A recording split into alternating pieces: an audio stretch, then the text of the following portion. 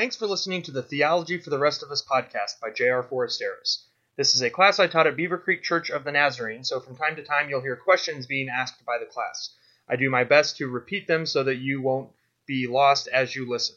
You can find more of my podcasts at my website, jrforasteros.com, and at storyman.us, where I co-host with Matt Michelatos and Clay Morgan. Thanks for listening, and enjoy the class.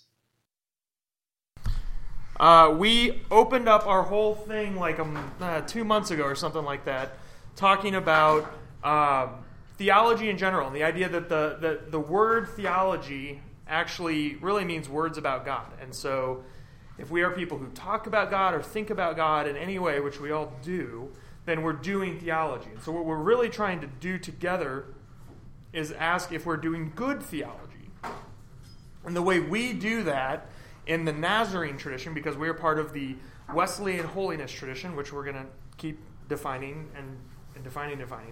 But we have 4 sources for our theology, 4 guides to help us do good theology. The first is the Scriptures, the Bible. The second is reason, our own ability to make sense of things and to hold things together logically in our heads, right? Tradition, not just the Nazarene tradition, which is about 100 years old, and not just the Wesleyan theological tradition, which goes back to John Wesley in the 1700s, but also the entire 2,000-year history of the church and of people who have had the experience of the resurrection of Jesus and who are experiencing the Holy Spirit in their lives, as we're talking about tonight. And so all of that informs our conversation. It helps us understand what we're talking about when we do theology. And then the last is experience, our own experiences of God working in our lives, which again particularly often comes in the form of encountering the Holy Spirit. So a lot of this stuff is starting to come together tonight. We moved on from talking about the guidelines to theology to the most important central concept of theology, which is the doctrine of the Trinity. This idea that God is most fundamentally self-giving love, a God who exists as one God who is also 3 persons. And we spent a lot of time unpacking that and trying to make it at least a little bit less confusing. But that basically what it came down to is that when God set out to create, God did not create us out of need or out of compulsion, but out of an overflow and overabundance of love. And so when we got into the next week talking about creation and humanity, we saw that the ancient Hebrews, when they were writing these texts, imagined all of creation as sort of God's house, right? And that we were God's image, and that God created us to live in God's world on God's terms as God's images, as a picture of God that all of creation could see. And what disrupted that was what we call sin. Sin is our refusal to live in God's world on God's terms. And that culminated in actually the unmaking of creation, right? That actually what we see that is when we sin, when we choose not to live in God's world on God's terms, we're actually undercutting God's creative intentions. We're actually going against what we were created for. We're actually basically working backwards against God's plans, and sin ends up corroding. I always think of acid for some reason, but it's like it corrodes the good designs and the good structures that God has, not only for our individual lives, but for our cultures, our societies, and even ultimately the fabric of creation itself. So once we got a handle on sin, we began moving through God's rescue plan in the Scriptures, and we looked at that through the lens of covenants. We looked at different covenants that God made with specific individuals and how those were always moving us a step closer to what God's plan ultimately was. So we got a covenant with Abraham, that God would use his descendants to bless the world. We got the covenant with Moses, where we got Torah and tabernacle, right? A written record of God's way in the world, and then a place where we could be with God, sort of a mini micro model of creation in the tabernacle, and then later in the temple. And then later with David, the covenant that God made with David, that David would always have a descendant on the throne of Israel. And what we saw, in addition to the fact that God's constantly meeting us where we are and inviting us to come forward, is that we would refuse that. We would laugh at God. We would ask that God would not speak directly to us. We would look for a replacement so that we didn't have to be God's image, that someone else could do it for us. And so even as God is always inviting us forward, we saw that we refuse to be who God created us to be. We continue to settle for less than God created us to be. And so that culminated in human history in the exile, when God's people were basically wiped off the map, when the temple was destroyed, when God God left the temple and all of that we looked at last week. And so into that brokenness, into that despair, into that feeling of abandonment by God, that we had finally refused God so often that God let us have what we want and let us be conquered and face exile. Into that, we have Jesus, who comes onto the scene, and we learn that Jesus actually is God, right? That he actually is not only God, but also fully human. He's the first person ever to live what we called a righteous life, which meant a life that's in right relationship with God. He's the first person who ever lived in God's world on God's terms, who never sinned. And because of that, Jesus ultimately was killed, right? And this is kind of where we ended last week. Jesus' righteousness, his right relationship with God, actually led him to be executed at the hands of humanity, at the hands of people who refused to live in God's world on God's terms, who insisted on remaking the world in their own image. And so what we saw at the very end of last week was that this was actually God's plan to defeat the powers of sin and death. So ultimately, through Jesus' death and resurrection, God has victory over the powers that have enslaved humanity, over the powers of sin, over the power of death. And so through, where we kind of ended last week, was that through Jesus' death and resurrection, we have a new freedom. And the language that the Bible uses to talk about what Jesus has accomplished is nothing less than recreation, right? The resurrection being on that Sunday, on the first day of the week, is not just the first day of a new week, it's the first day of the first new week. It's the first day. It's the early Christians called it the 8th day, right? You have the 7 days of the old creation, and now you have the first day of the new creation. And so the language that we get here in the New Testament is that now that God has defeated the powers of sin and death, God is now going to set about once again putting the world the way it was meant to be in the beginning. So we're getting now a new creation week. Okay, take a deep breath. I'm going to take a deep breath. That's like basically everything we did for the first 6 weeks. Okay, hopefully that sounded at least vaguely familiar. If not, you either haven't been coming or you're forgetful. Are we good so far? Is that all? That all feels good? Okay. So what we're going to start out with tonight is what it looks like to say that God is putting the world back in order. And there's a tension that biblical scholars call the already not yet tension. If you were here during the Pentecost season, after Easter and before Pentecost, we actually called our whole sermon series Already Not Yet, because of this same idea.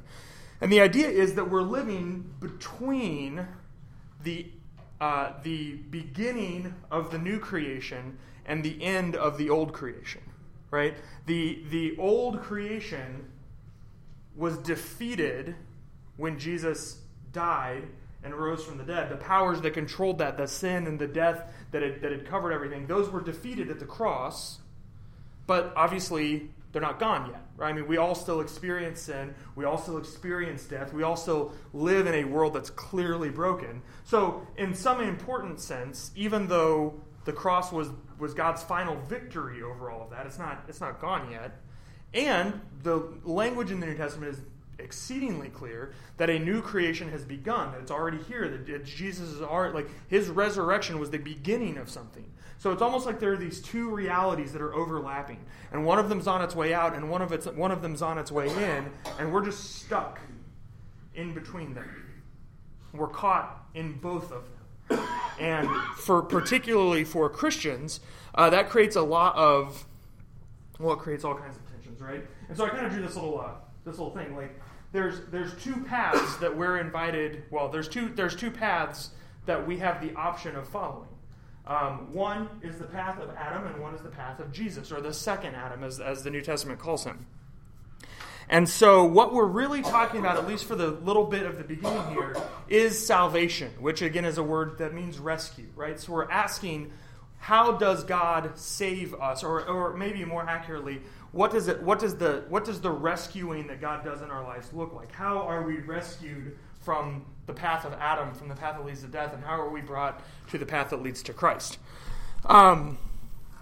But I wanted to stop here at the very beginning of this and address a concept that Again, if you've had any kinds of theological conversations, you've probably gotten into, and this is the idea of predestination. So some people have probably heard of this. Okay, a few of you. Now the question is, does God choose who will be saved? Because there's some language in the New Testament, we're going to get to it in a minute, that seems to indicate that God has chosen some people, and then by implication, not chosen other people, right, to be saved. And this is a really, really complicated issue, as you can imagine. So I'll just give you the short version. As a Wesleyan denomination, we believe that God chooses everybody, but that not everybody chooses God. Okay? Now, not all denominations believe that, but that's sort of how someone in the Wesleyan tradition would frame that. Okay? That God chooses everyone to be saved and makes it possible for everyone to be saved, but that not everyone responds by choosing God back. Okay? And the way we make sense of some of this language, well, I want to read it first. Okay.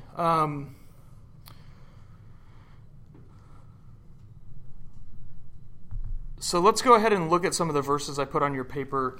The first one is that, and a lot of this stuff is going to be coming from Romans, particularly from like the middle of Romans, chapters 5 through 8. It would be great for you. We're not going to have time to read all of it tonight, and we're certainly not going to have to spend the detail that it deserves. Romans is probably, I'm guessing off the top of my head right now, I wouldn't bet because Nazarenes don't bet. I would suspect that probably more ink has been spilled over the book of Romans than any other single book in the Scriptures. That might not be true. Don't hold me to that, but I would guess that is true. It would not surprise me in the least if it's like by a factor of 2 true.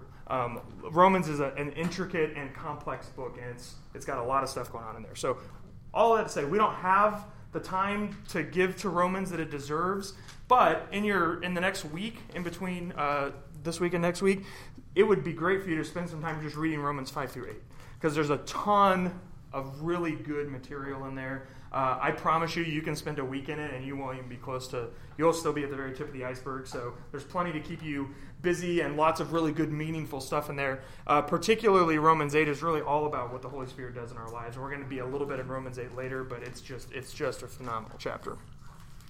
So, Romans 5 says, "When we were utterly helpless, Christ came at just the right time and died for us sinners." Now, most people would not be willing to die for an upright person, though some might perhaps be willing to die for a person who's especially good. But God showed his great love for us by sending Christ to die for us while we were still sinners. And since we have been made right in God's sight by the blood of Christ, he will certainly save us from God's condemnation. For since our friendship with God was restored by the death of his Son, while we were still his enemies, we will certainly be saved through the life of his Son. So now we can rejoice in our wonderful new relationship with God because the Lord Jesus Christ has made us friends of God. Now that's your basic, that's the good news about Jesus in a nutshell, right? Even while we were God's enemies, God died for us and God made it possible for us to be friends with God. God restored that broken relationship. Like that's the good news. We didn't have anything to do with it. It was all God doing God stuff to make it possible to open that way back up for us. Okay? Then, a little bit further down in Romans 5, Paul says this. He's specifically talking here. Remember I said that the New Testament calls Jesus the second Adam? Here's where you see some of that language really strongly, and why I drew this path and these, like, kind of this tree-looking thing, right? It says, "Now, Adam's one sin brings condemnation for everyone." Okay, and we talked about that in the week about sin, right? That thanks to Adam, like, everyone is now bent away from God. Like, our whole, every aspect of human culture, everything is fallen, everything is bent, everything is broken away. Okay, so Adam's one sin brought condemnation for everyone, but Christ's one act of righteousness brings a right relationship with God and a new life for everyone. So there's that, right? What Adam broke, Jesus fixed. Right? What Adam bent away, Christ bent back. Okay? Because one person disobeyed God, many became sinners. But because one other person obeyed God, many will be made righteous. So what Paul's doing here in Romans 5, and again, if you spend more time in that whole chapter, you really start to see how this is happening, is Paul's creating this kind of dichotomy or this comparison between Adam and Jesus, right? Between the first person of the old creation and the first person of the new creation, right? Between the first person who had a chance to do everything right and didn't, and the next person who had a chance to do everything right and did. Okay, so he keeps bouncing back and forth between Adam and Christ, Adam and Christ, Adam and Christ. And what you really begin to see as you work through all of this is that what we are presented with in Jesus is it's almost like Jesus takes us back to the garden and presents us with those same two choices again, right? Do you want your world on your terms? Do you think you have what it takes to be the God of your own little universe, or will you live in God's world on God's terms? Will you choose to follow the way of God? Will you choose to be the way you were created to be? All this stuff we've been talking about the whole time, right? This idea that Torah was the way that we were created to live. This idea that Jesus is the first person who truly was fully what it means to be human, right? And he offers us, do you want to be that? Or are you going to stay in all of these things, all of these ways that lead to death? And what his death and resurrection opened for us is the idea that this is even a possibility. Because until Jesus, there's only one. This is it. Right? And Jesus opens this whole new possibility for us. Now, I think I put on there Ephesians chapter 1. This is, so here's what Paul says in Ephesians. He says, and this you can hear here where some of the predestination language comes from. It says, even before he made the world, God loved us and chose us in Christ to be holy and without fault in his eyes. God decided in advance to adopt us into his own family by bringing us to himself through Christ Jesus. This is what he wanted to do, and it gave him great pleasure. Okay, so saying that there are people that God, this is where you hear the language, right? There's people, and God chose them and decided in advance before the foundation of the world of this. Now, where the predestination language gets confusing is exactly one of the biggest differences between ancient cultures and our modern culture. And it's this idea of individualism, okay? In our world, the most basic unit of humanity is the individual person, right? I'm a beautiful, unique snowflake, and you're a beautiful, unique snowflake, and you're a beautiful, unique snowflake, and we're all told from the time we're very small that there's no one else in the whole world that's quite like you, and I don't know how many of you were raised with a Messiah complex from your parents, but I certainly was. They were like, God has wonderful plans for you, and I was practically the second coming of Christ in my house sometimes, it sounded like, Yeah, I'm sure some of us experienced that. That's not how the ancient people saw people, okay? In the ancient world, the most basic unit of humanity was the house, right? That thing that we've been talking about this whole time, right? And so we have this idea, particularly in America, that whoever you are, doesn't matter who you are, you can pull yourself up by your bootstraps and be anything you want to be. Okay, the Sam Walton story is one of our, if America has any kind of founding myths, it's like the Sam Walton story, right? Which if you don't know who Sam Walton is, he started Walmart, and his first job, according to legend, the legend of Sam Walton, which is practically like Davy Crockett said at this point, right? But he started out sweeping floors in a mom and pop convenience store, in the little small town he grew up in. And then through hard work and ingenuity and all those other things that we prize, he founded a multi-bajillion dollar empire, right? And we, particularly in this country, we love that story. We love the idea that someone could be born into relative poverty and become king of the world, right? Now, that is a particularly American idea, okay? Until very recently in human history, that was not the way anyone thought about anything. Who you were was 100% dependent on who your parents were. And who they were was 100% dependent on who their parents were. Okay? And so the idea that you can choose your own destiny and strike out, I'm even thinking, when I was a kid, I read Choose Your Own Adventure books, right? Which that's the thing. You choose whatever you, that's what you get to do as a person. And in their world, it wasn't. Whatever your parents did, that's what you were going to do. And so on and so on and so on and down the line. And so what determined whether or not you were wealthy, what determined whether or not you were respected, what determined whether or not you were considered an insider or an outsider was always who your parents were. Or maybe more appropriately for the way we're talking about things is whose house you belonged to. Okay? Whose house you were in determined your fate. And, of course, the way you're in a house is you're born into a house, right? I mean, that's it. Like that's how you get into a house. And so, for an ancient person coming to this text, hearing this language like God decided in advance to adopt us into his own family, it's actually a really radical idea. The idea that you could switch families.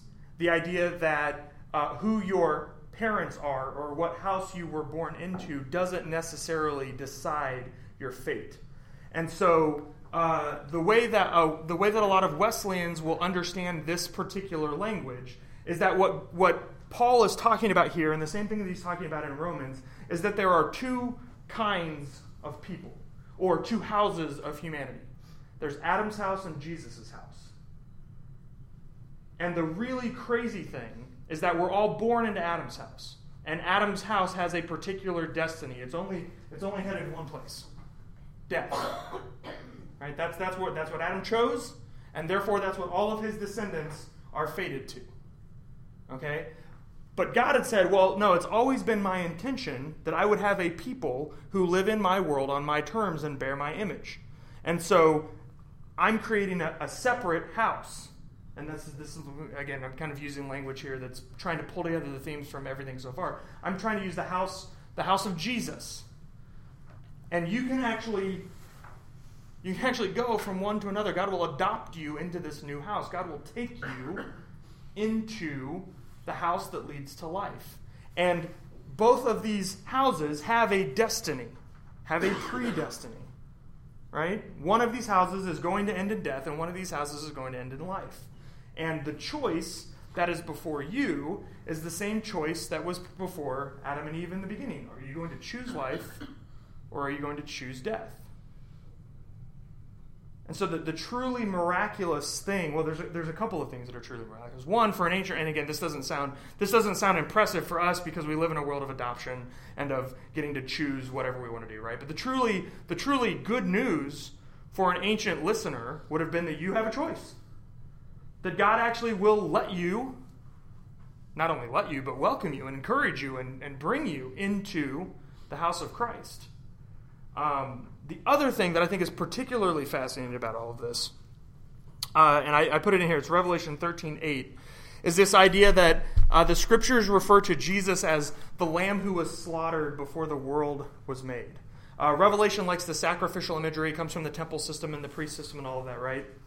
And there's this idea, actually some of the rabbis have it too. They say that because again, we all know the reality of sin and the idea that God would create a world with agents that are free to choose means that there's going to be people who choose poorly, right? People who choose sin, people who choose death. And so some of the ancient rabbis said that God forgave the world before he created it. Like there's this idea that God created knowing what it would cost, knowing what we would choose, and knowing what a relationship with these people would take. And so there's this idea that Jesus being the second member of the Trinity, eternal, uncreated, infinite, right?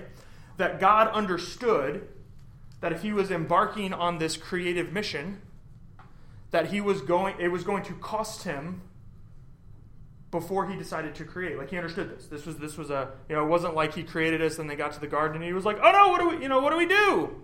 They sinned. Like, we didn't see this coming. Like, no, God understood that if I'm going to create a world with free moral agents who are capable of authentic relationship with me, they're going to sin. They're going to choose death.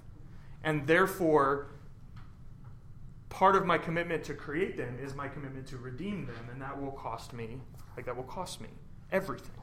Like death, right? And so the Scriptures can speak about Jesus as the lamb that was slaughtered, the lamb that was sacrificed, before God began creating the world, before God laid any of the foundations, before God did any act of creation, before God spoke the first, let there be, right? Jesus was already sacrificed. Do you have a scripture reference for that? That's, it should be on your papers. It should be Revelation 13:8. There it is. Yes. The lamb who was slaughtered before the world was made. So. I think I have two thoughts. Sure. First, don't you think that America should really understand that because we have so many broken families and families that are just so fragmented anyways? Yeah, I think we're getting back to this idea. But again, because we have so many individual success stories of people who came from places of brokenness but still found wholeness or found success or whatever, we say, well, see, like, if one person out of 10 could do it, why can't the other 9? Right? I mean, we still have that kind of mentality. Like, the only thing that's stopping you from succeeding is you. That's our mentality. Like, most of us in here would probably, like, our gut reaction would be like, well, yeah, that's true. Like, that's how we think as Americans. Now, that's not true. I mean, exceptional people can succeed no matter what. But Okay, my other yeah, point okay, is go ahead. As Nazarenes, do we believe the predestination of how our life is going to go? Like when we were born, did God know, that, Right, the that details. I'm going to have cancer or that Yeah. I'm not going to have cancer or whatever? So the question is, how exhaustive is God's foreknowledge / predetermination, right? Yes, And that's yes. and as Nazarenes, what do we believe? So there are a couple of ways to look at all of this. There's actually several, and Nazarenes kind of fall in the middle of a couple of them. The first one is the like strict predestination, which says that there is no actual free will, that any free will that we experience is an illusion, and God has dictated like everything.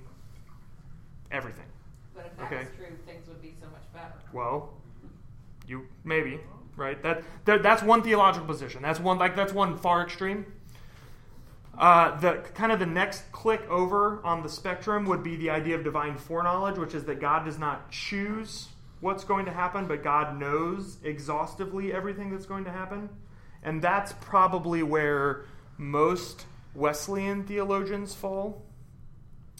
The next click over from that is what is called in theological circles open theism, and that is that when God decided to create, God created a world with free will that then necessitated that God does not have exhaustive knowledge of the future. So God maybe didn't know like smaller things, like kind of had like knows the big strokes. There's a few Nazarenes that would kind of lean that way, and then like the far other extreme is that God's basically like a person with superpowers. Like he doesn't know anything, doesn't have any exhaustive knowledge. God grow, and that's typically out. That's what's called process theology, and I didn't characterize it very fairly, but that you don't find. There's maybe one or two relatively extreme. Obviously, that's a fairly just like the other extreme, right? That's an extreme. So there's maybe a couple of Nazarenes that would lean that far, but most of the theologians are going to crowd around that idea of divine foreknowledge. That God knows what's going to happen, but God doesn't dictate what's going to happen. Does that make sense? So. Again, it's a fascinating spectrum, and there's people all along there. So there's a scripture, and I can't verbatim, but it's something about if the Father brings them to me, then I will indeed save them. I will not turn away from them. Yeah. If the Father brings them to Mm-hmm. me, and that's confused me. Like, well, I don't exactly understand. Does that mean that that Abba already decided who would be saved? Right. Through So, his son? so this is the same question about who does God choose and how does God choose them and all of that. And what. So again, there's some theological circles that say that according to some inscrutable divine logic that no humans can understand, God chose some people and did not choose other people, and it's not based on merit. It's not like he chose good people and didn't choose bad. It's just we don't know why, but did.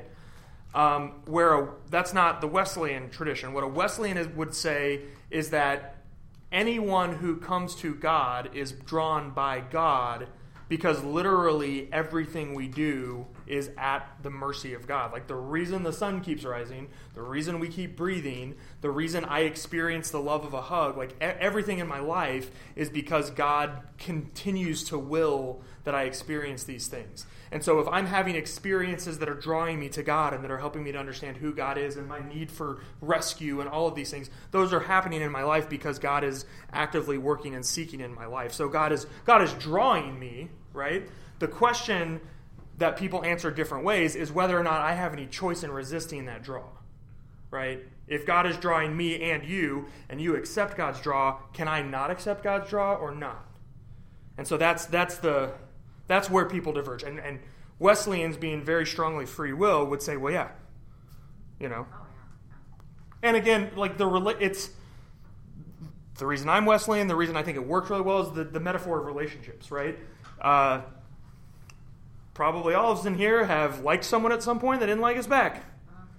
And it didn't matter how much we pursued that person or how much we liked them, how many good vibes we put out.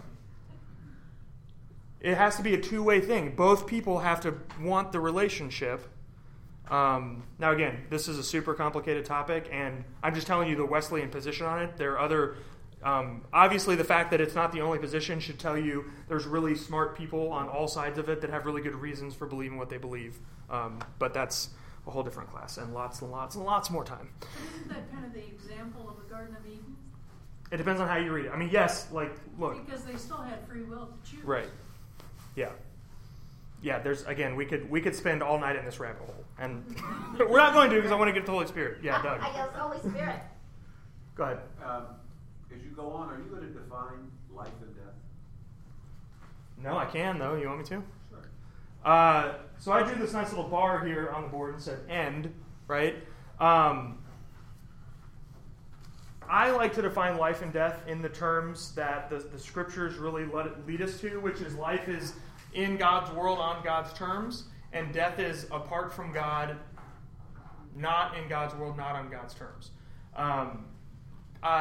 Next week, well, not next week, but the next time we meet is when we're going to really get to the end and what the theology of the end looks like. And we're going to spend more time in the quote-unquote afterlife theology stuff. But, I mean, for our purposes, we can say, I mean, if you want to think heaven and hell, you can think of it that way. That's probably a nice shorthand because we are talking about, like, eternal realities once you get past this bar. Though, again... Your end is... The end. The end of the world or the end of an individual's life? Yes. Either or, both.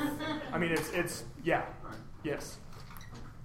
So, but and the reason I drew it this way is because what we're going to see more next week is these are not distinct, different realities. I mean, they're the life that we experience with God now is going to continue into eternity, or the death that we experience apart from God now will also continue. You know, it's not like a totally different thing.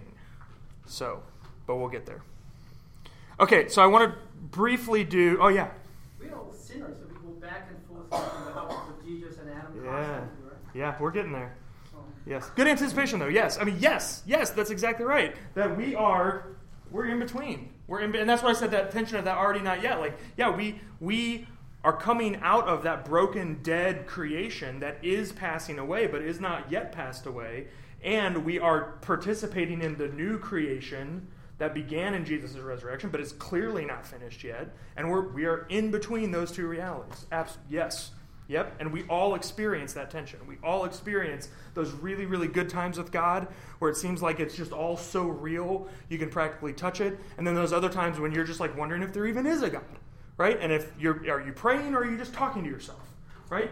Yes. Do you belong in a church or in an insane asylum? Like we all have those experiences, and that's that bouncing back and forth that you're talking about, right? That we're in between.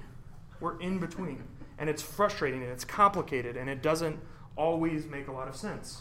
So when the end comes, when Jesus comes back, we won't be bouncing back and forth? Nope. It will be clear? Yep.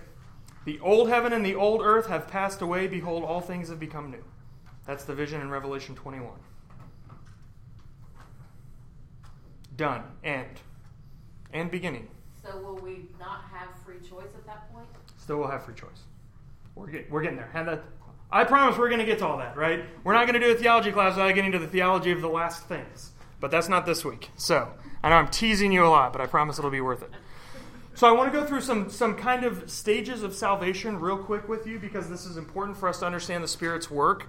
And what you need to understand is that as soon as you start trying to tease apart how exactly we're saved, you get into weird places, okay? Because none of us experience these as distinct stages, and everyone's experience of salvation is very different. And so these are all sort of theological shorthands that theologians have developed to kind of help us understand and get a better picture of this indescribable experience that is becoming one with God in Christ, right? This thing that is beyond words. And so we tried to, that's not going to stop us. We're going to try to put some words on it. But again, I think, particularly depending on how much time you spend with theologians, people get really caught up in trying to discern and what's the order and how does it all happen and blah, blah, blah. And what you often find out is that it usually mirrors that individual author's own salvation experience. And so what it's saying is like, well, this is how it's happened to me, so this must be how it happens. And you're like, for some people, sure, but it's God rescues people however God wants to rescue people, and he doesn't follow our order usually. So these are just helpful shorthands for you, right? That's nothing more than that. So the first is justification. We talked about this last week. And remember that we talked about it primarily as a relational term. What it means to be justified is that we are restored to a right relationship with God. God has forgiven us of our sin, and through Jesus' death and resurrection, we are released from the power of sin and death. The metaphor that's used is slavery. We were slaves, and now we're free. Okay, we were in bondage, and now our chains are gone. That's the metaphor that's used. The New Testament even calls us new creations. So here's 2 Corinthians 5. Paul says, "Since we believe that Christ died for all, we also believe that we all died to our old life." Right? That old life that's in that old creation, the one that's broken and dead and passing away. We have died to that.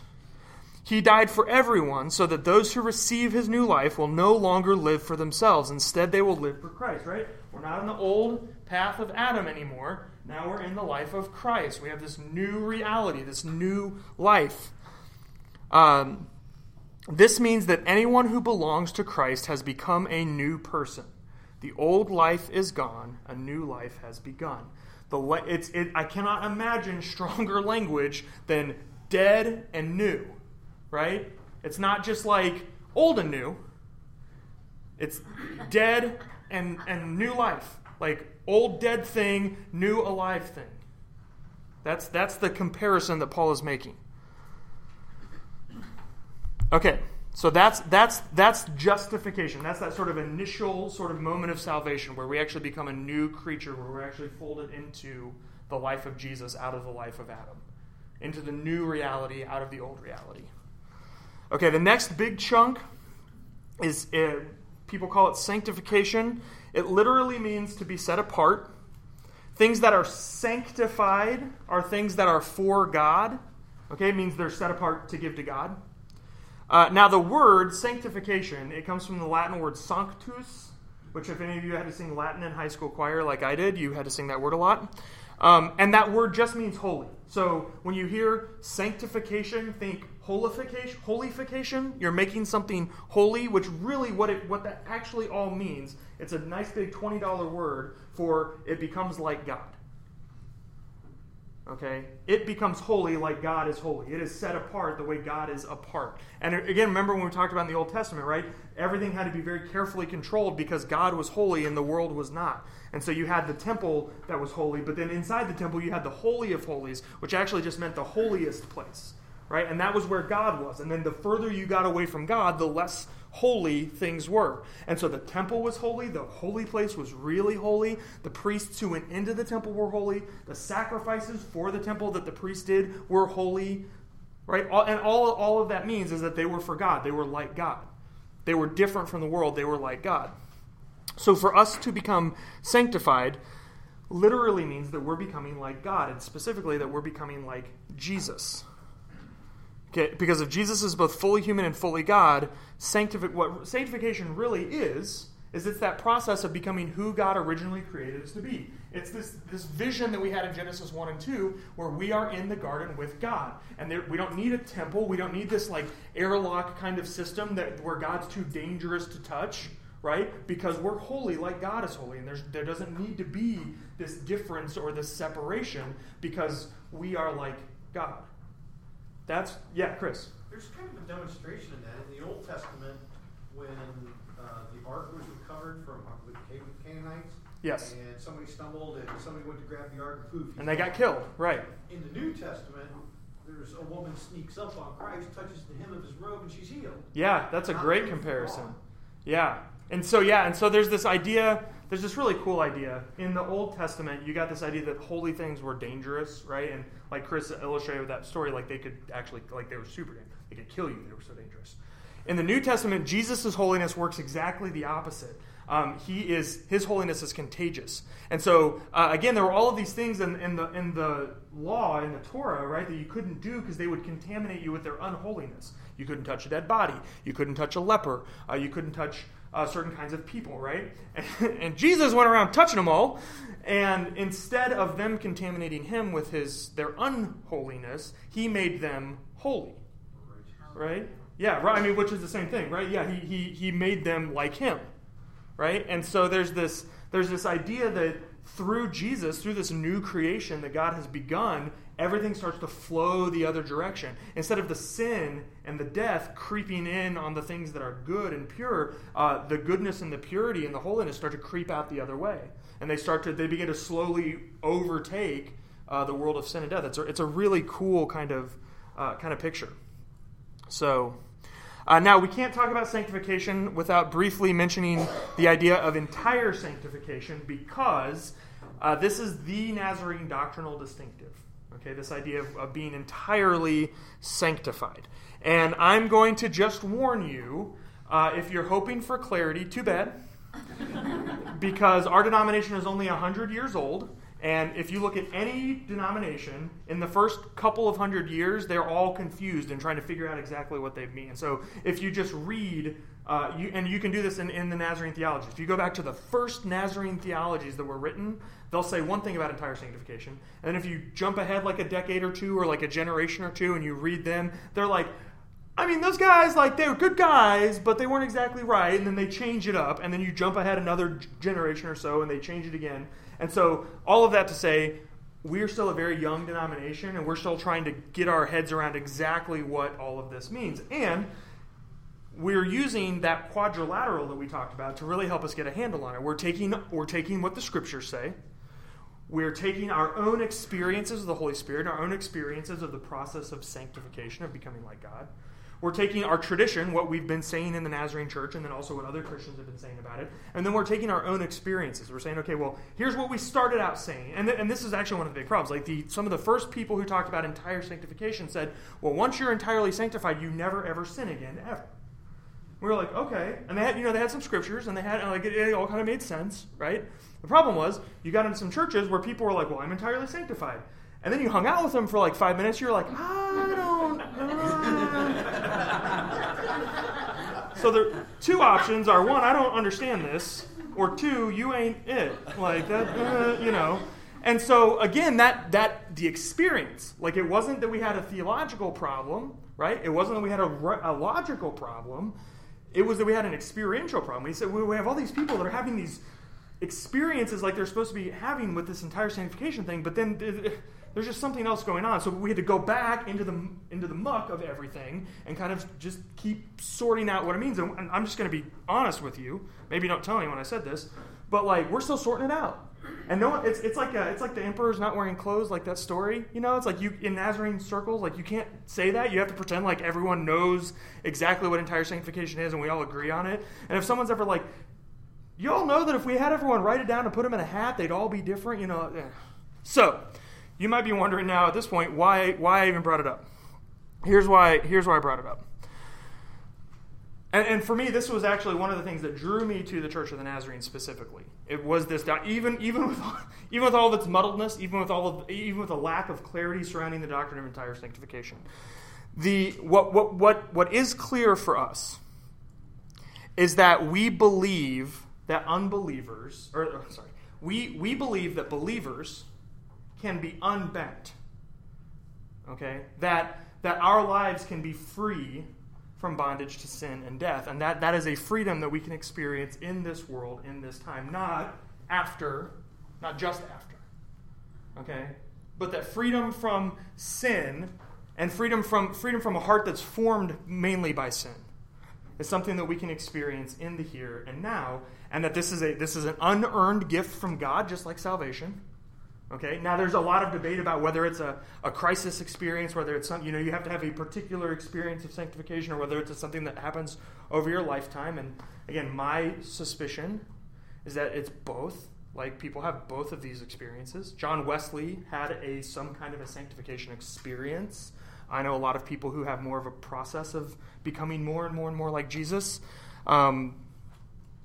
But again, just like salvation, I think we get so caught up in the trying to diagram it all out and figure out who goes where and at what time and when, that we sort of miss the good news, which is that the Holy Spirit comes into our lives and works in such a way that we become like God and not like our old fallen selves. And that this new creation language, like, the Bible kind of means it. Like, we can be freed from sin. And so, at the end of the day, that's what excites me about it, is that our lives don't have to continue to be characterized by sin and death, and that our wills and ourselves can continue to become more and more and more like Jesus. And I'm a theology nerd, so I'm happy to debate the minutia of it all day long, but at the end of the day, like, that's what's exciting to me. So when we talk about entire sanctification, and again, you're getting some of my baggage, right? Because I grew up in a denomination that never thought about sanctification. All we cared about was salvation. And so as long as you just got someone to accept Jesus, that was it. And there was no they would say, well, yeah, we find it important for people to grow, because everyone's going to say that, right? Just like if you say, well, do you think it's important for Christians to spread the gospel? No Christian is going to be like, nah. I don't think it's important. Like, no Christian is going to be like, I don't think it's important to grow in Christ, right? But I was in a denomination that didn't actually value it. Like, they didn't actually do anything to help us grow. All that mattered was, kind of getting you in the door. And so what really attracted me to the Church of the Nazarene is that we actually expect that even after you've found Christ, even after you've chosen to follow God, even after God has done that initial work in your life, there's still, like, continued expectation in the best way, right? In the best way. Like, it's not just that you sign up for the track team, you're expected to run too, and that's cool. Like, that's neat. It's good. I think we need that. We need that continued social pressure. And again, I mean those things in the best way. Like, that's why a community is important. Do you think that God has a unforgiveness compartment within him? What do you mean? Well, if people have free will, the people who have not chosen him, he can't have forgiven them if they haven't asked yet, right? Well, we're actually talking about that on Sunday. Yes, I think forgiveness is something that you do regardless of whether someone responds to you or not. Because that's talking about sanctification. Forgiveness to me is supposed to be easier once you're sanctified. Well, yeah, well, that hasn't worked for me. I don't know that that's necessarily true. I mean, I think it's very hard for anyone to forgive, particularly, maybe not if they just, like, cut you off in traffic, but, like, if it's some sort of, like, intentional, fairly egregious offense, like, yeah, whoever said that has to, whoever said you have to get to a point where it says, oh, that extreme hurt you caused me isn't supposed to matter. Like, of course it matters. Of course it impacts you. Now that doesn't necessarily mean that it's supposed to be easier. I think it does mean you're not trying to do that on your own, and that actually learning to participate in how God is forgiving you actually can help you learn to forgive other people, specifically because God forgives us whether we come to him or not. And again, like, kind of like I said, what those rabbis talked about, right? Before God even began to create, God decided to forgive us. So, because forgiveness is never something we do because someone has approached us. Forgiveness is something that we have to do regardless of how someone else treats us, regardless of if they ever come and apologize or ask for our forgiveness or anything. If we don't, we just be... So God doesn't have any unforgiveness within him? I don't think so. Sure. Turn the other cheek, the 770 rule. Yeah, that's like you said, it's within you to render it, whether they accept it or not. Yeah. It's just like Adam and Eve's choice. Here God, put them in Eden and left them But with he choice. still loved them. I think God... so we have scriptures, right? Not only is Jesus the Lamb slain before the foundations of the earth, but it says he's a sacrifice not just for our sin, but for the sins of the whole world. John 3:16, everyone's favorite Bible verse, right? For God so loved the world that he gave his only son. It's again, so the real tragedy is that God has extended this free forgiveness, that people are forgiven and they're walking around living in unforgiveness. because they haven't accepted that, because they may not even know that they've caused offense, right? They may not even have any idea that there is a God that they have wronged. How does that fit with where in Scripture it says, if we confess our sins, He's faithful and just to forgive us our sins and purify us from all unrighteousness? Yeah. There's an if statement. If then. Right. If I'd have to look at the way that sentence is set up in the Greek and what all the. My suspicion would be there's some kind of construction there, and I don't even know off the top of my head what word for forgiveness is used and all that. But I can look into that for next week. Yeah. So, but again, I think you have to read that scripture in light of all of the scripture that talks about how everyone is forgiven and all of that kind of stuff. So, Faith. I always thought that sanctification was had to deal with the will, because we still have that free will that God gave us. But it's like trying to get it in control. Yeah. Where our first thought becomes not my will, right, but Thy will. And right. to me, for me, that's been a process. Yeah. I'm still trying to get there. Well, and that's where I use that language of the unbending, right? That the sanctification is that. So where we were bent here, away from God, the process of sanctification is where God bends our wills towards Him. And the metaphor that I think works really well is those Israelites in the wilderness for 40 years. Even though they were freed, they had political freedom. Their identity had gone from slave to free. They didn't live like free people. They still lived and thought like slaves, and that's what we see when they get to the Promised Land right away, and they send in the 12 spies, and the spies come back and they're like, no, we can't. And the Israelites all believe them. They believe the 10 guys that said we can't do it. Because they still thought like slaves, even though they weren't, even though they were free, even though their identity had been changed from slave to free, they still thought and lived like slaves. And it took a whole generation rising up, growing up in freedom, like a new people, if you will, to be able to come back. And when they got back 40 years later, they were like, I think we said it a couple weeks ago, like Joshua's like practically holding them back, and they're like, they can't wait to get in there and conquer because they know who God is, and they know that God's going to be faithful, and they've grown up as free people. And so the same, again, because we're in between, I think the same thing happens with us. We have been given new identities, new freedom, new everything, and yet we still live so often as though we're not. And so it's this process of learning what it means that we're free from these things. It's learning what it means that these enticing, broken things that promise us all this good aren't actually good. That actually the promises of God are what make for the best life. So very much everything, all that to say that I would affirm what you say, that it's a process of unbending. And for some people, it clearly happens pretty quickly. For other people, it doesn't. And I'm perfectly content to say that God works in all of us in different ways. And we're going to talk more about the church next time we meet. But that's part of the beauty of doing this together with people who have all of these different experiences. Well, it seems like it's changed in the church, because I know when I was growing up, the preacher was preaching, come get saved and then come get sanctified. Yeah. Come to the altar and get sanctified. Yeah. And I don't really hear that anymore. Yeah, and that's, it's interesting. So I grew up Baptist, and we didn't have an idea of sanctification. We just had you got saved, and then you could rededicate your life. That was what we taught. That was what we called it. And so when I came into the Nazarene Church and I began hearing about this, you have these, you have your salvation experience, your sanctification experience, all this. I could actually point to a moment in my life that fit the language of a sanctification experience. Now, of course, when I was a Baptist kid, I didn't call it that because I didn't even know that was a thing. But coming into the Nazarene Church and getting the Nazarene theological language, I could say, oh, well, so if someone asked me, well, what's your sanctification experience? I can say, well, here's what mine was. Now, I don't think that everyone has a particular sanctification experience. I think that it can be either one of those things. And again, a great example of this is the way we treat salvation. A lot of particularly so the two terms that you hear for this are crisis and process.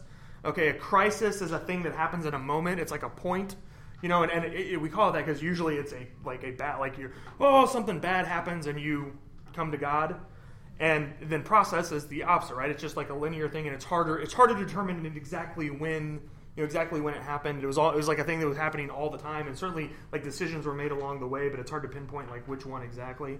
So again, when it comes to salvation, I think a great comparison and contrast are the Apostle Paul and like the 12 disciples. Okay? There's a clear, we even call salvation experiences Damascus Road experiences because of Paul's experience on the road to Damascus, when God opens up the heavens and flips him on the head and blinds him and is like, knock it off.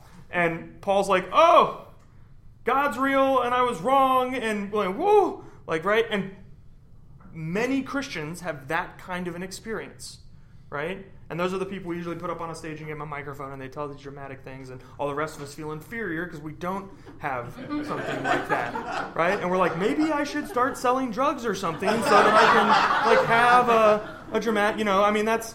But I think if you look at, so Paul, one dude that had this kind of dramatic experience, right?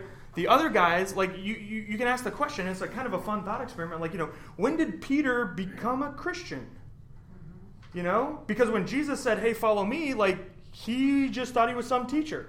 And then you can actually watch through the Gospels as the wheels start turning and pieces start clicking, and it's just kind of like all of these little experiences that they keep having, and they kind of build to this moment where he's like, wait a second, you're the Messiah, right? But then even then you say, well, is that it? Because then Jesus turns around and he's like, yeah, you're talking like Satan. You're like, well, okay, wait, so he's got some of it, but he doesn't have all of it. So then, then is it when he abandons him at the crucifixion?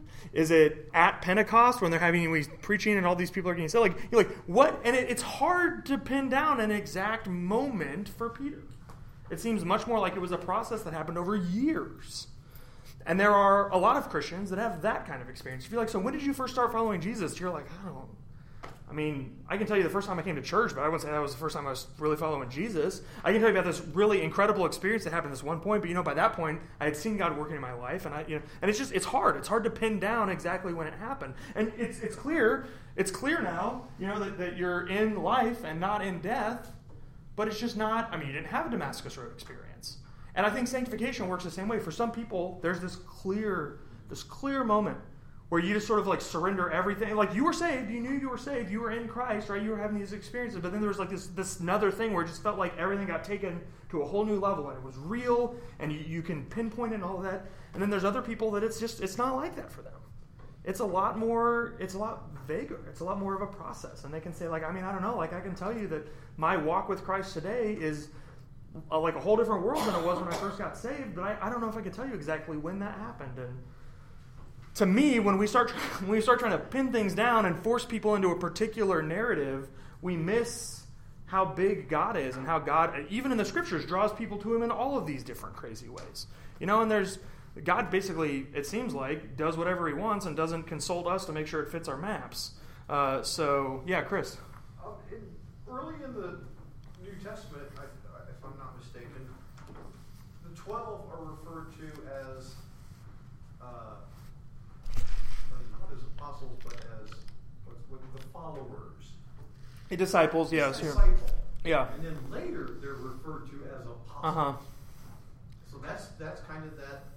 Yeah. Bumping along. Yeah, you see, it's just really hard to pin down when all the. And again, I guess I just don't feel the need to pin it down. To me, I'm like, well, I don't totally care how it happens. Like, what matters more is that you're growing in Christ, and we're getting here in a minute. But it's also dangerous too, because if a person doesn't get it the way you get it, then you think, or they can think, Yeah. 'Cause I had that happen to me. I remember I was 12 years old when I gave my heart to God at summer camp, and the very next Sunday I was in my grandparents' church, and a man came up to me and he says, I feel the need to pray for you, and I'm going, didn't I get it? What does he know that I don't know? Yeah. So it's very dangerous. Yeah, I think there needs to be a good amount of humility that goes into all of this. And to me, what's less important than everyone's story looking the exact same is that we're all in Christ and pursuing growth in Christ. And we're experiencing, I'm getting ahead of myself. But yes, all that to say, I agree with you.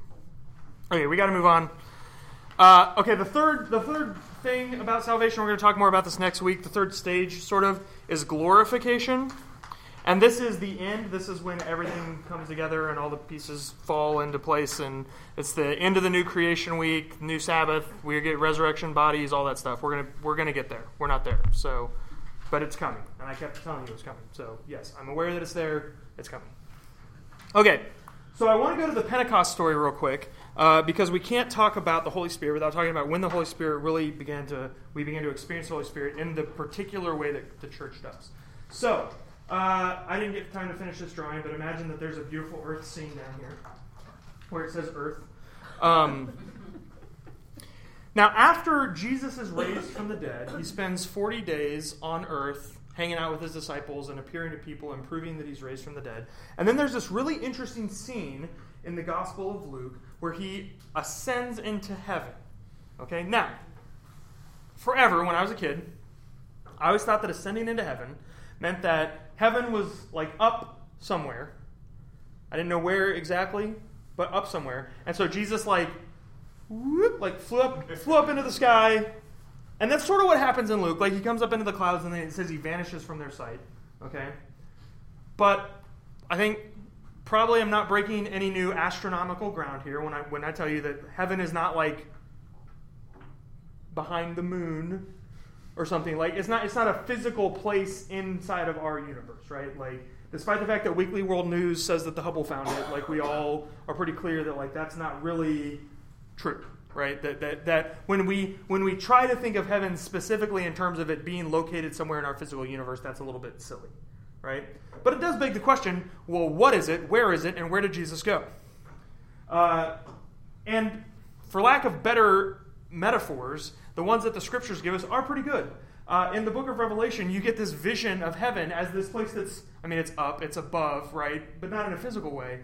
But it's the best metaphor that I've ever heard to describing what heaven, how it functions in the biblical framework, is that it's like the control room for earth.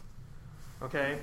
So the way Revelation, now of course they didn't have control rooms because they weren't industrialized, right? But they pictured it as a throne room. And again, remember that house model was the same thing that their nation model was built on. So you could sort of think of this like the throne room, right, as where the king sat to run the kingdom, / like dad's lazy boy or whatever in the living room where dad sits and commands that things be done and whatever. But I mean, the metaphor works that heaven is interacting with our universe, okay? But it's the throne room of creation. It's where the world is run from. And so the ascension language that we find in the New Testament is not that Jesus ascended, meaning like he ascended a flight of stairs, like he went up. It's that he ascended a throne. Is that after his resurrection, he ascended to the throne of the universe. He took his rightful place as the ruler of all creation. Okay, that's the best way to understand the ascension language. Okay? So it begs the question then, well, if the Father and the Son are up in heaven ruling the universe, then who is here on the earth with us? And the answer to that question, of course, is God the Holy Spirit. So,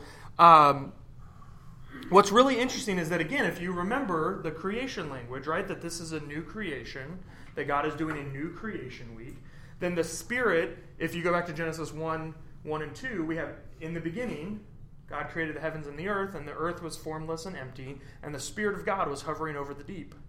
Right? So in the very beginning of the creation, you have God the Spirit hovering over the chaos of uncreation, beginning the process of putting the world into order. And so here now, too, at the beginning of the new creation week, we have the Spirit of God active in the world, bringing the world into the good order of creation. And so we keep hearing echoes of this Genesis creation language all through the New Testament. So, there's a couple things I want to note about Pentecost, and we need to read it because you can't talk about the Holy Spirit without talking about Pentecost. So Acts 2 says, on the day of Pentecost, all the believers were meeting together in one place, and suddenly there was a sound from heaven like the roaring of a mighty windstorm, and it filled the house where they were sitting. Then what looked like flames or tongues of fire appeared and settled on each of them. And everyone present was filled with the Holy Spirit, and they began speaking in other languages as the Spirit gave them this ability. Now, a couple of cool things to note. First of all is that Pentecost was the festival where they celebrated Moses receiving the Torah. Okay? So it's not a coincidence that it's on this festival, which is celebrating Moses receiving the Torah, that those who are following Jesus, the believers, receive God the Holy Spirit indwelling them in some particular way.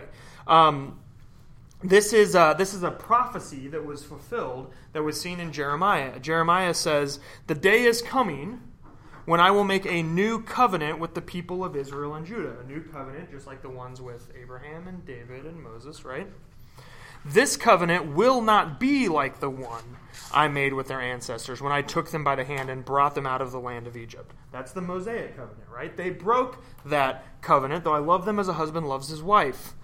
"But this is the new covenant I will make with the people of Israel on that day. I will put my instructions deep within them, and I will write them on their hearts. I will be their God, and they will be my people. And they will not need to teach their neighbors, nor will they need to teach their relatives, saying that you should know the Lord. For everyone, from the least to the greatest, will know me already, says the Lord. And I will forgive their wickedness, and I will never again remember their sins." So God is saying there's going to be coming a day when they're not going to have to look at these tablets to know my way, but I'm actually going to write my way on their hearts. One of the other prophets, Ezekiel, says, "I'm going to take out their stony hearts and give them a heart of flesh." Right? So there's this idea that it's superseding Moses' covenant. It's a greater thing. And so here, on the day of the festival, when they're celebrating Moses receiving the covenant, they're getting that new covenant that God promised them that's happening through the person of Jesus. Now that Jesus is ascended into heaven, God the Holy Spirit is actually coming in and indwelling them and making it possible for them to follow the way of God, the way that leads to life, the way of Jesus. This is a new thing that God has never done before. Right? That the Spirit has been living within them. It's also really fascinating, very provocative, that they all start speaking to all of the other people around them in the same languages. Right? They are speaking, and everyone who's listening can hear them in whatever language they speak. So, if I'm Peter and I'm preaching, right, and some of you are Chinese, and some of you are German, and some of you are Brazilian, and whatever, like you all hear me in your native language. Because this is specifically reversing one of the last major curses in Genesis on humanity, which was the division of languages at Babel. And this was, again, after the flood, when God said, "I know that every inclination of the human heart is evil," and they said, "We're going to build a tower, we're going to climb up to heaven, and we're going to be like God," which is just what they said in the Garden of Eden, right? God divided their languages. And it was a way of dividing and separating and spreading people out. And so here, God is reversing the flow of history. God is bringing everything back together because now languages are even becoming one again, right? And all of the things that were dividing us are now starting to bring us back together. And this is all being done through the Spirit. So everything we're seeing here is all, yeah. So you don't think that this means when they're talking about speaking in tongues? So if you're thinking about the particular Pentecostal gift of tongues, that is a very different phenomenon. And it's confusing because the same word's used for both, but no, this is explicitly in Acts. You're speaking whatever language you speak, and when I speak my native language, you hear me in your native language. It's not the secret divine language that. I didn't know that. Yeah, two totally different gifts. Both of them attested to in the New Testament, but different, very different. They're both called tongues because the same Greek word is used, but they're not the same thing. So was he afraid that they were going to build a tower and hurt themselves and fall off? No, afraid is not the right word. Okay. No, again, what was at stake at Babel was the same thing. God had given them a command: be fruitful, and multiply, and fill the earth. And instead of spreading out and exercising dominion over the whole world, they were deciding that they were going to do their own thing. They were going to build a tower, and they wanted to become gods. They wanted to build a tower and, climb Mount Olympus, whatever, right? So. Didn't the Nazarenes, when they first started, didn't they believe in speaking in tongues? No. And actually, the Nazarenes never practiced the gift of tongues as a denomination. We were called the Pentecostal Church of the Nazarene because of our emphasis on the Holy Spirit, and obviously Pentecost is where we got the Holy Spirit. But then when the Pentecostal denominations began, like Assemblies of God, and started practicing regular speaking in tongues in their worship gatherings, we actually dropped Pentecostal from the name of our church to differentiate ourselves. So,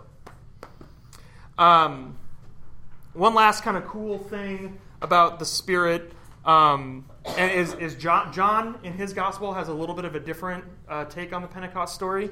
So it's the Sunday evening that he's raised from the dead. And the disciples are meeting behind locked doors because they were afraid of the Jewish leaders. And it says, suddenly Jesus was standing there among them. Peace be with you, he said. And as he spoke, he showed them the wounds in his hands and his side. They were filled with joy when they saw the Lord. And again he said, peace be with you. As the Father has sent me, so I am sending you. Then he breathed on them and said, receive the Holy Spirit. Now again, the word spirit in Greek and in Hebrew is the same as the word for breath or the word for wind. So it's he breathed on them the holy breath, or he spirited on them the holy. I mean, it's all the same idea there. But that is an echo back to Genesis 2, when God breathed the spirit or the breath of life into the nostrils of humanity. So again, we get that same recreation language, right? That the Spirit is actually the one who regenerates us. When we receive the Holy Spirit, that's what makes us a new creation, is we receive the Spirit or the breath of God within us. So again, just a cool little note. In case you were worried that this whole recreation thing is like a little sidebar in the scriptures, like, no, it keeps hitting you over the head again and again and again. It's like a major point. Okay, very briefly, I want to go through what the Holy Spirit does in the life of believers. And, we're just going to do this. We'll be all right. Okay. So again, I really want you guys, we're going to have to go through these scriptures very quickly for the sake of time. Please spend some time over the next couple of weeks reading them, spending some good time in them. They're so rich. They're so good. There are very few things that get me as excited about what it means to be in Christ as reading through Romans 8, reading through the book of Hebrews, stuff like that. So spend some time in there. It'll do you good. So Paul says in Romans 8, you received God's Spirit when he called you as his own children. Again, we're in God's house now, right? We've been brought out of the house of death into the house of life. Now we call him Abba Father. For his Spirit joins with our spirit to affirm that we are God's children. And since we are his children, we are his heirs. In fact, together with Christ, we are heirs of God's glory. But if we are to share in his glory, we must also share in his suffering. So the first thing that the Spirit does for us is it confirms our adoption as God's children. It confirms our salvation. There are times when I'm pretty open about the mystical elements of my faith, the things that you can't put down on paper and that don't make sense, right? So I'll be in conversations with some atheist friends of mine, and they'll be like, but how do you know? Like, what's the evidence? And I'll say, like, well, look, like the Spirit confirms in my own self that God is true, and that that this whole process, there's all this stuff that I've experienced that it's legitimate. And they're like, well, that doesn't help me out. And I'm like, I know. Like, I know. Like, I'm sorry. You know, I don't know. I can't put it into words. I can't explain it to you. I can't put it on a spreadsheet. I wish I could, you know. But, like, they're like, well, you can't confirm your own experience. Like, you can't. It's not proof. And I'm like, oh, I know. Like, I know it's not. But, like, that's what it is. Like, you ask me why I don't doubt, why I don't have any question about it. And this is what it is. That in a very ineffable way, you know, and explicitly in a way that I cannot put into words. You know, the Spirit confirms with my spirit that I'm a child of God, that this adoption stuff, that it's real. I can't explain it. So, sorry. And I mean that I'm not being, you know, a smart aleck about it. Like, I wish I could, I don't know, pull out like a membership of heaven card that I got in the mail when I accepted Christ and show you proof, but that's not how it works. Like, and yeah. The other thing that's really, really cool is what Paul says next in Romans 8, 18 through 24. He says, what we suffer now is nothing compared to the glory that he will reveal to us later. For all creation is waiting eagerly for that future day when God will reveal who his children really are. And again, hear that. We are not the only things that bear the weight of the curse of sin. All creation is groaning under the weight of our sin. And all creation is waiting for that final day when redemption is finished and when everything is freed from the curse of sin. Right? Against its will, all creation was subjected to God's curse. But with eager hope, the creation looks forward to the day when it will join God's children in glorious freedom from death and decay. For we know that all creation has been groaning as in the pains of childbirth right up to the present time. And we believers also groan, even though, and this is the cool part, even though we have the Holy Spirit within us as a foretaste of future glory, for we long for our bodies to be released from sin and suffering. So we, too, wait with eager hope for the day when God will give us our full rights as his adopted children, including the new bodies he has promised us. We were given this hope when we were saved. Now, we've been talking about what it means to live in between, right? This idea that we're a part of this new thing, but it's not all here yet. Right? And we're still against our will, participating in this old broken thing that's passing away. Right? We're caught between. And we're participating in both of these realities at the same time. Paul says that the Holy Spirit is it's like a sneak peek. It's like when you go to the movies and you get there in time to see the previews, because those are the best part, right? And the Holy Spirit is like a preview of the coming glory. All of these moments that we get in our lives when we're utilizing spiritual gifts, when we're having these profound experiences of God, and they're so brief but they're so beautiful, and you just kind of hold on to them, and you wish that you could just live in that all the time. Well, it's like a sneak peek or a sneak preview. It's like a coming attraction. Yeah, sneak peek. And Paul says, like, so we're groaning, we're under the anguish of sin, living in this broken creation. But we get these glimpses. We get these moments in our lives where we experience the power of the Spirit, and we can almost see what it's going to look like to live in that resurrected, restored reality. Almost, right? Like it's almost there. And it's so powerful and it's so compelling that it helps us to continue going on. And that's what the Spirit does for us. Other places refer to the Spirit as almost like a down payment. Right? It's like an assurance. It's like a proof that God has said, like, don't worry, I'm coming back. I'm coming for you. You have this as proof that I haven't abandoned you. And that's who the Spirit is in our life. It's God active in our lives in this in-between space, working in us to redeem us, to restore us, to sanctify us. So that when we experience the Holy Spirit, it's evidence that God has not abandoned or forgotten us. It's evidence that all things are becoming new. Whew. Okay. So, we still got 5 minutes. All right. Dang it, JR. There's some tissues on the floor. No, I don't need tissues for class. Okay, so there's things that we're saved from, and there's things that we're saved for. When I was growing up, I was not in a denomination that talked about what we're saved for. We talked a lot about what we're saved from. We're saved from sin and death, right? You ask Jesus in your heart so you don't go to hell. And that's true, right? It's unquestionably true. But that's not all there is. We are saved from sin. We are saved from death. We are saved from the ultimate consequences of these things, though, as we see from Israel's own story, right? Not always the immediate consequences of our decisions. You can't do whatever you want and then pray to Jesus for forgiveness, and Jesus is like, well, we'll just take care of all those consequences too, right? I mean, that's not how the world works. We live in a world characterized by free will, but we are saved from at least ultimately sin and death. Okay, but we are also saved for. In other words, right? We're saved from this, but we're also saved for life. We're also saved for Christ. We're also saved for being image bearers. And so the Spirit, when we talk about the Spirit sanctifying us, what we mean is that the Spirit is the one who enables us to live as faithful images of God in God's world on God's terms. Right? The Spirit is the one who does this. The Spirit is the one who creates us anew, and the Spirit is the one who enables us to live, not just not here, but enables us to live here. Enables us not just to not be bad, but enables us to be good. And so I wanted to close with that original Adam and Eve concept before the right, fall. absolutely, yep. Yeah, and again, that's what we're seeing. The Spirit is taking us back to what God created us for.